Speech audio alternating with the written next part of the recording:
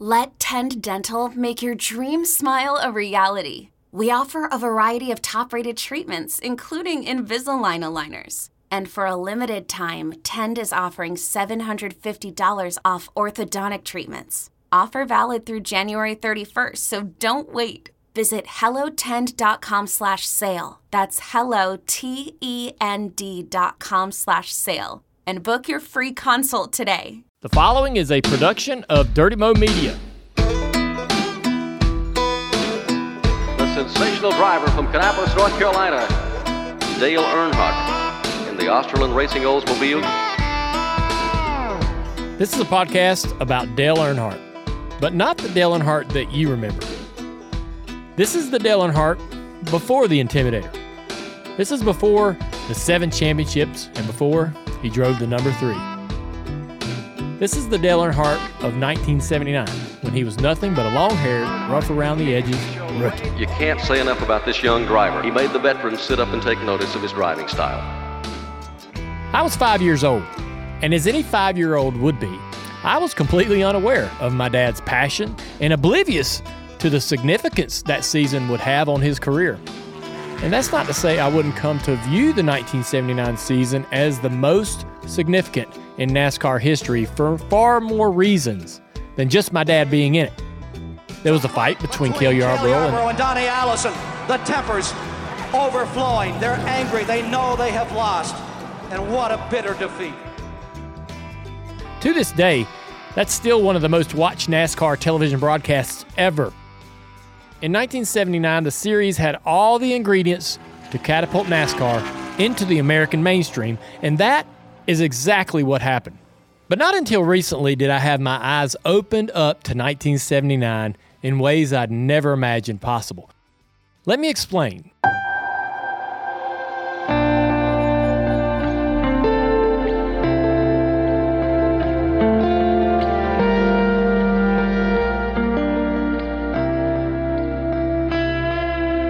On December 25th, 2021, my grandmother, Martha Earnhardt, passed away.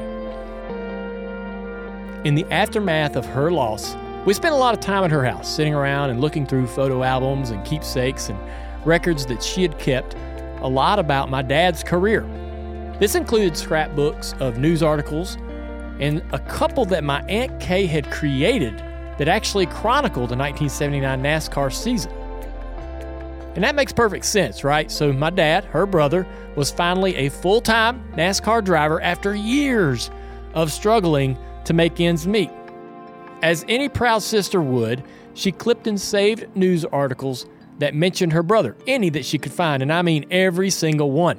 When Dale got the ride with Australian, we were all so excited, so you just automatically, everything that happened, and it was documented, you kept the articles and you kept your tickets, you kept everything, and we tried to go to as many races as we could.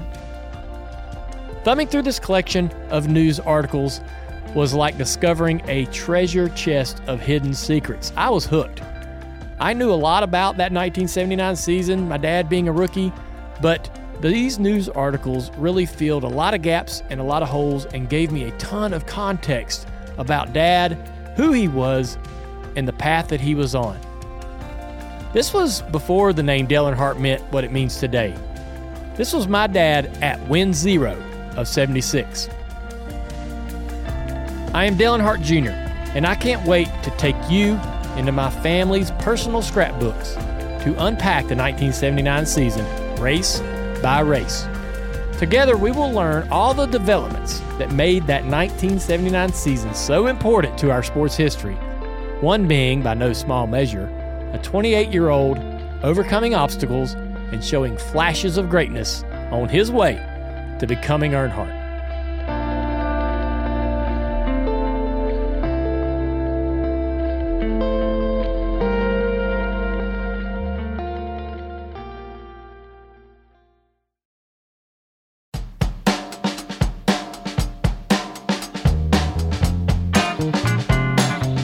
All right, so let's go back in 1979 and look at some pop culture and sort of understand exactly how far we're going.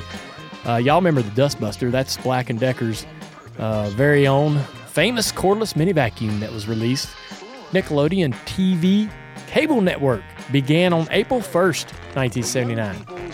Satellite network. ESPN began broadcasting in September of that year. And the McDonald's Happy Meal first went on sale. My goodness. And the top song was My Sharona. We all know that one by the Knack. And the Sony Walkman. A lot of people were walking around listening to My Sharona on their brand new Sony Walkman in 1979. Before we go any further, let's take a second to explain the American motorsports landscape in 1979. Honestly, it was at a crossroads. For decades, open-wheel racing was king. Beginning in 1956, USAC was the major sanctioning body that governed what we know now as Champ Cars or Indy Cars. But by the end of 1978, many of USAC's race teams departed to form a new series called CART, leaving open-wheel racing in a compromised state. This opened the door for NASCAR to become the new household name in American motorsports, as long as it produced a compelling product. This would make the 1979 season the most important in NASCAR's 30-year history. So now let me know a little bit about how far back in time we're going. You know, Dad's going to drive for a particular team, and it is owned by a man named Rod Osterland. You're going to hear that name a lot throughout this story, so let's learn about Dad's car owner and the race team. So in 1979, Dad would be racing for team owner Rod Osterland, and Osterland, he had made his living in real estate in California. Rod Osterland was a construction type business out there in California area where he would go in and build kind of like a resort type of place. This is Doug Reichert, longtime employee of Osterland Racing. Doug would play a major role in Dad's time with Osterland as crew chief, but at this point, he's just a teenage Californian trying to find his way into the motorsports world. We all had metal shop, auto shop, and all that in school, so we were always messing with cars and stuff like that. Well, my buddy, Jeff, started dating Lana Osterland.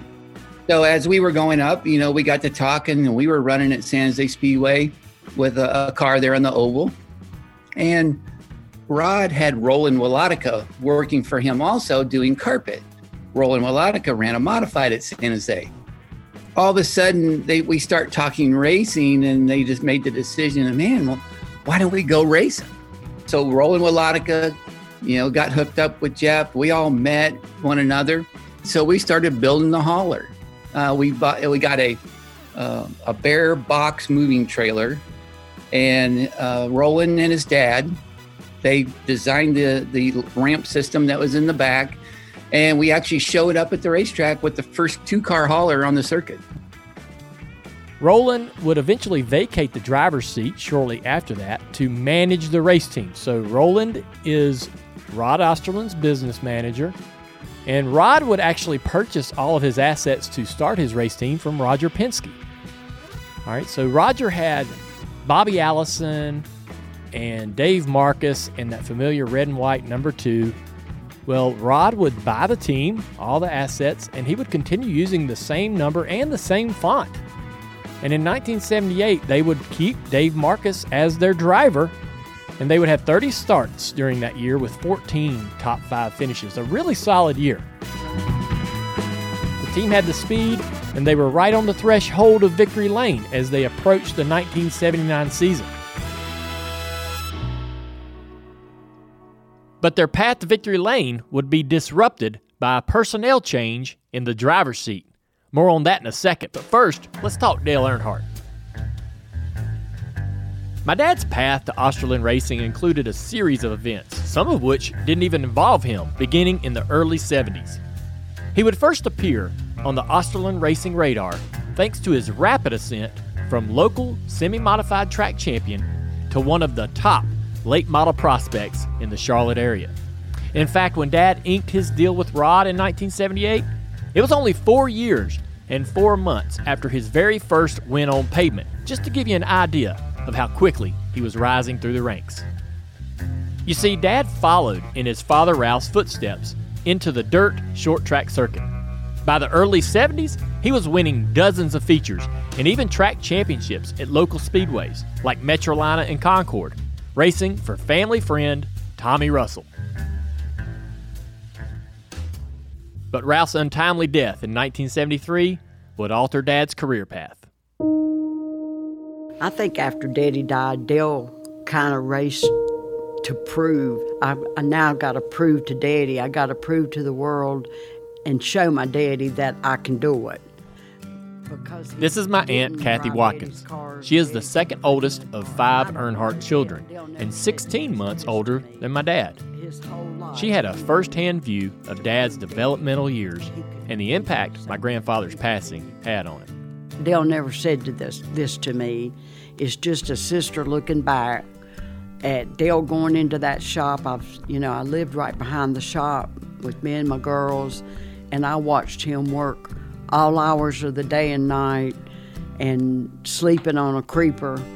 But Dale in the 70s, I think his mission was proving himself to a ghost. Upon Ralph's death, Dad decided to act on some advice he imparted to him about making it in auto racing. He had to learn to compete on asphalt. This task would prove easy when NASCAR legend Ned Jarrett took over promotional duties at Metrolina and laid down a fresh coat of blacktop. Dad would purchase a '64 Chevelle from the reigning NASCAR sportsman champion Harry Gant and hit the ground running. It was actually at Metrolina that Dad would get his first Cup start in a 200-lap, non-points exhibition race in 1974, driving for Richard Brown. Ironically, Dad would finish 4th, and his eventual car owner, Richard Childress, would take home his lone Cup victory. Further back in the field. 33rd is Dale Earnhardt. Dad would make some other Cup attempts in the mid-'70s without much success, but his fortune would change in 1978, paving the way to his full-time ride with Osterlund. Mechanic mastermind Will Cronkite was preparing to field a forward entry for Willie T. Ribbs at the World 600 through a deal with track president Humpy Wheeler. But when the deal with Ribbs fell through, Dad sprung into action. So Howard Johnson comes on the TV and he starts talking about Will Cronkite's lost his driver. And that's all I hear. The phone rings, and it's your dad. He says, "Can I drive that car?" Here's Will explaining how Dad would end up being his driver in 1978. And I said, it's not my car. This is a deal program. I said, I'm not in charge. He says, "Well, do you care if I ask Humpy?" And I said, "I don't care." Harold Johnson's still talking about it on the television. Humpy calls. He says, "You care if this young boy drives your car?" And I said, "Sure, I'd like to do that." The new duo of Dad and Will set out to conquer the 600, and after an impressive 17th place finish, they arranged to make more attempts that season. But old Humpy, determined to find Dad the best possible opportunity to showcase his talent, was still at work behind the scenes. What happened was, I'm down at Darlington, and your dad, they had a big race at Metrolina that night after Darlington. And Osterlund was there. And I said, "When are you going back?" He said, "I'm going back late tonight." I said, "Well, you can ride with me up there." No, he's taking that rental car. And I said, "We might go to Metrolina Speedway." And your dad started last for some reason. And he took off, and it was a 100-lap race. And he hit everything but the women's room. And he kept passing everyone. The last lap was Billy Scott was leading. And your dad just went down there and caught him in the quarter final. Goodbye, and won the race. And Osterlund was overwhelmed with his driving. The strong first impression led to Rod giving Dad an audition in a sportsman car for the 1978 World Service Life 300. Dad would exceed expectations, finishing second to Bobby Allison by mere feet. The Osterlund team had seen enough, and they were ready to field Dad in a full-time ride for the 1979 season, running as a teammate to Dave Marcus. This, however, would unfortunately disrupt his plans with Will. He calls me and he said, "Hey," he said, "I got to ask you a favor." He said, "Rod Osterlund wants me to drive his car next year. And he said they'd like me to drive one race this year without ruining his ability to run Rookie of the Year next year. And you can't say no. I mean, it's clearly Osterlund had more to offer him than I did. I had nothing in the way of sponsorship. I only had one car. So I said, yeah, I don't have a problem doing that. So this was for the second Charlotte race. I don't remember who, but somebody, I think Baxter Price, qualified the car. But your dad got in at the first caution and finished that race for me, and I admired him for that. He said he'd drive 5, and he did his best to drive 5 races. I admire your dad's integrity. Dad's Cup debut for Osterlund came in the 1978 Dixie 500 at Atlanta, the second to last race on the schedule.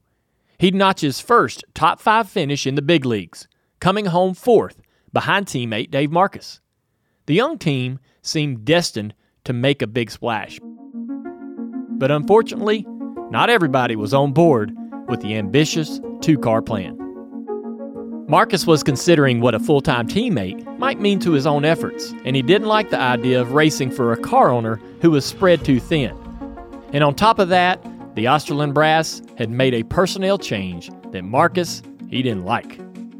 What actually happened and why I left the team is they fired the crew chief, who was Dewey Livengood. That was my crew chief. And Dewey had worked for me many, many years before and on my car and built engines for my Hemis. Here is Dave explaining his decision to depart the Osterlund team, despite a 5th-place points run in 1978. I think we had 3 races left. It's a first-year team. Dewey had his Rockingham car ready, his Atlanta car ready, and his Ontario, California car, and they fired him. No reason given. And Osterlund always said to me, if there's ever a problem, it's just a phone call away. Well, I tried calling them, and they wouldn't take phone calls. So, and Dewey didn't know why they fired him either. So I go to Rockingham, I drive the car. We were running, I think, we were either second or third in the points with 3 races left. It just was working on me so much and so bad and bothered me when we went to Atlanta. After we qualified, I went up in the press box and told the press I was quitting Osterlund. With Dave's departure, the future was pretty simple. Osterlund would be fielding only 1 car, and Dad was now the number 1 driver for the team.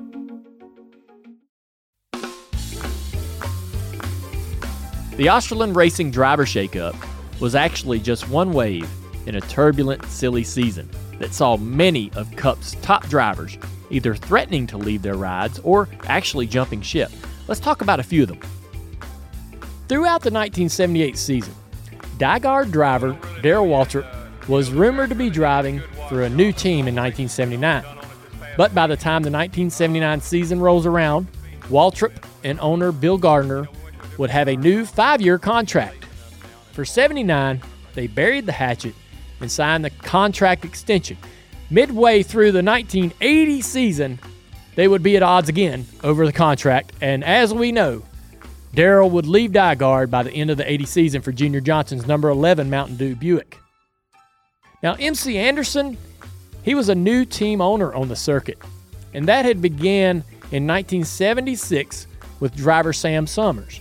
But for 1978, they hired Buddy Baker to drive. I've done this before, and the team showed speed, but only captured 4 top 5 finishes in 19 starts. Baker, he was looking for greener pastures and would leave the team at the end of the 1978 season. Anderson was so distraught over Baker leaving, whom he said he had built this team around, that he threatened to get out of Grand National Racing altogether. Baker was so torn by the decision to leave that he failed to tell Anderson until 3 days before the official announcement of his departure. L.G. DeWitt was the owner of the famous number 72, championed by driver Benny Parsons. They'd won the title together in 1973, and they seemed inseparable. Midway through the 1978 season, DeWitt told Benny that he might have to shut down the whole team due to their sponsor, Citicorp, withdrawing its support. Things hadn't been going well for the team in recent months. In a span of 2 years, DeWitt had lost Hall of Fame engine builder Waddell Wilson, crew chief Jake Elder, and driver Benny Parsons. And with no sponsor for 1979, it was unknown what type of program they'd put together, if any at all. L.G. DeWitt was reluctant to set out racing on the season without a sponsor, and he also had financial interest in 2 speedways to protect. The Rainier Lundy team was brand new in 1978. They'd won at Talladega with driver Lenny Pond at the wheel and famed mechanic Herb Nabb running the pits. Lenny and Nabb were fussing and arguing by May of that season, and by July, the word was out that Darrell Waltrip was Rainier's choice for the car in 1979. Lanier pursued Darrell Waltrip for the ride. Pond's fans rallied around him, and they cast crew chief Nabb as the villain. At the September race in Richmond, a very popular area for Lenny Pond, Pond dropped out with a broken axle. A mob of angry fans had Herb Nabb barricaded in his hauler. Nabb eventually made an escape, but he blamed Pond for not putting a stop to all the foolishness. The team sputtered toward the end of the year, rarely speaking to one another until Pond was finally officially released. Racing season is underway. New customers download the DraftKings Sportsbook app and use code DALE. Bet $5 and you get $150 in bonus bets instantly. That's code DALE only on DraftKings Sportsbook. Gambling problem? Call 1-800-GAMBLER. For state-specific disclaimers, check the show notes. 21 plus in most eligible states, but age varies by jurisdiction. See DraftKings.com/sportsbook for details and state-specific responsible gambling resources. Bonus bets expire 7 days after issuance. Eligibility, wagering, and deposit restrictions apply. Terms at sportsbook.draftkings.com/auto-racing-terms. All right, so now we're going to set the class for 1979. I got these kind of grouped into different categories. There's heavy hitters, the supporting cast, and then we're going to talk about the rookies. So the heavy hitters, we're going to start right off with Richard Petty, the king of NASCAR. He's driving that familiar Petty Enterprises number 43. And then you have Darrell Waltrip for Franklin, Tennessee, the Gatorade Oldsmobile. Bobby Allison is driving for Bud Moore in the famous number 15. Cale Yarborough is in Junior Johnson's car, the number 11, coming off a 3-in-a-row championship run, 76, 77, and 78. Benny Parsons, who I told you was leaving L.G. DeWitt, is now with MC Anderson in the number 27 car. The person that suggested Benny go to MC Anderson was Rod Osterlund. Buddy Baker is in the Rainier Lundy number 28. Baker was signed in the offseason in what Buddy considers the best opportunity of his long, storied career. Buddy Baker, Charlotte, North Carolina. Donnie Allison's going to be driving Haas Ellington's number 1 Hawaiian Tropic car. Neil Bonnet, he's going to open the season at Daytona with J.D. Stacy, but soon he would quickly bounce around a few different teams. And David Pearson, from Spartanburg, South Carolina, he's going to start the season in the famous Wood Brothers number 21. So now we'll move on to the supporting cast. These are journeyman drivers or younger drivers coming onto the scene. We'll start off with Richard Childers. He's in the famous number 3 car that Dad would eventually drive one day. And Ricky Rudd is driving for Junie Donlevy in the number 90. Buddy Arrington's driving his own car, number 67. D.K. Ulrich in his own car, the number 40. And J.D. McDuffie in his McDuffie Racing number 70. James Hilton's out there in the number 48. Dave Marcus is going to field his own entries, and he'll have the number 02 and the number 71 throughout the year. Dick Brooks, who had been driving for Junie Donlevy for so many years, is now with Nelson Malik Racing in the number 05. Ty Scott is driving for Walter Ballard in the number 30. And Bill Elliott will be fielding his own cars as well as driving for Roger Hanby on a few occasions in the number 9 and number 17. Now, we're going to move on to the rookie class, and this is a tough field of rookies. Some say, at the time, the toughest field of rookies ever. You have Terry Labonte driving for Hagen Racing in the number 44, and then you have Joe Milliken from Randleman, North Carolina, in the DeWitt number 72. Driver who will bear watching here today. You've got Dad in the Rod Osterlund number 2, and Harry Gant. Yes, Harry Gant is a rookie in the Kenny Childers Racing number 12, and he's also going to drive the Race Hill Farms car number 47. All right, so I wanted to introduce you to more about Joe Milliken. And the reason is because obviously of the four drivers, we know a lot about Terry Labonte. We know Dad and Harry Gant. But Joe is going to be the one that gives Dad the toughest run for this Rookie of the Year title. So who is Joe Milliken? Joe Milliken from Randolph, North Carolina, cut his teeth with a petty operation. Well, at the age of 15, he went to work for Petty Enterprises. And in the early 70s, he was actually the jack man for Buddy Baker's car when Buddy Baker drove for the Pettys in that famous number 11 Dodge. Well, Joe Milliken started on the second row of this race. He worked his way into the driver's seat and began competing in the late model ranks around North Carolina at tracks like Caraway, and he quickly found victory lane. He also, all during this time, worked on Richard Petty's crew. In 1974, he began attempting late model sportsman races in Petty-built Dodges. He'd also win a track championship at Caraway, but he impressed everybody with a sixth-place finish at Charlotte in a late model sportsman race in that year. He made his Cup debut for Buddy Arrington at Rockingham in the same year, running 17th. From 1975 to 1978, he continued running limited races on the sportsman's circuit, driving the Petty-built Dodges. He was very impressive with many results in the top 5 and runner-up finishes at Daytona and Martinsville in 1975. And he won the sportsman race at Daytona in 76 and the May Sportsman race at Talladega in 1978. For 1979, when Benny Parsons left his longtime ride at DeWitt Racing to drive MC Anderson's car, Joe was tabbed as his replacement due to his connections in the sport through his work at Petty's and his impressive showings on the super speedways in the late model sportsman races. Okay, now that we have the field set, it's time to embark on the 31 race schedule that would make up the most influential season in NASCAR history. Here goes Hill on the inside. Hill makes the back in the number 1 corner. Milliken, the rookie driver, goes after. It's going to be still door handle. On this season of Becoming Earnhardt, we're going to cover NASCAR's deal to bring flag-to-flag racing to network television. Cale hits him. He slides. Donnie Allison slides. And he wins it. A fist fight that captivated millions and converted an entire new generation of stock car fans. And there's a fight between Cale Yarborough and Donnie Allison. They're angry. They know they have lost. There's a messy divorce of one of the most prolific partnerships in NASCAR history. The great grandfather of motor racing, David Pearson, the silver fought the Wood brothers. And then there's the points battle between the old guard and the future of stock car racing.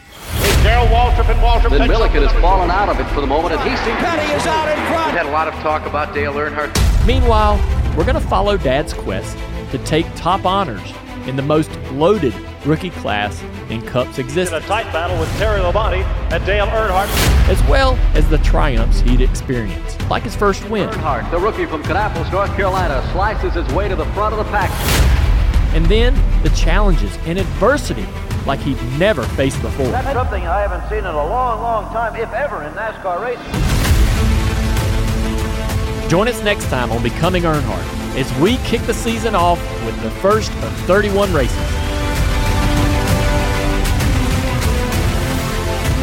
Be the Winston Cup Grand National Champion. Do you really think you can do it your sophomore year? We're going to run it. Becoming Earnhardt is a podcast series by Dirty Mo Media. It is written and produced by myself, Dale Earnhardt Jr., with Bobby Marcos and Mike Davis. Sound design and engineering by Alex Timms and Ben Potts. Production assistant by Andrew Curlin, Micah Caldwell, Dustin Lee, James Brosan, and Sean Sims. This project is in partnership with NASCAR, NASCAR Media Group, and the Motor Racing Network.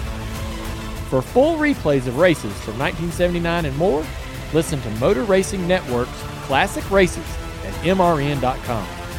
Special thanks to Kay Earnhardt Snipes, Kathy Earnhardt Watkins, Doug Reichert, Cadence 13, and Silver Tribe Media. For additional content on Becoming Earnhardt, including exclusive videos, visit Dirty Mo Media's YouTube page and follow us on all major social media platforms.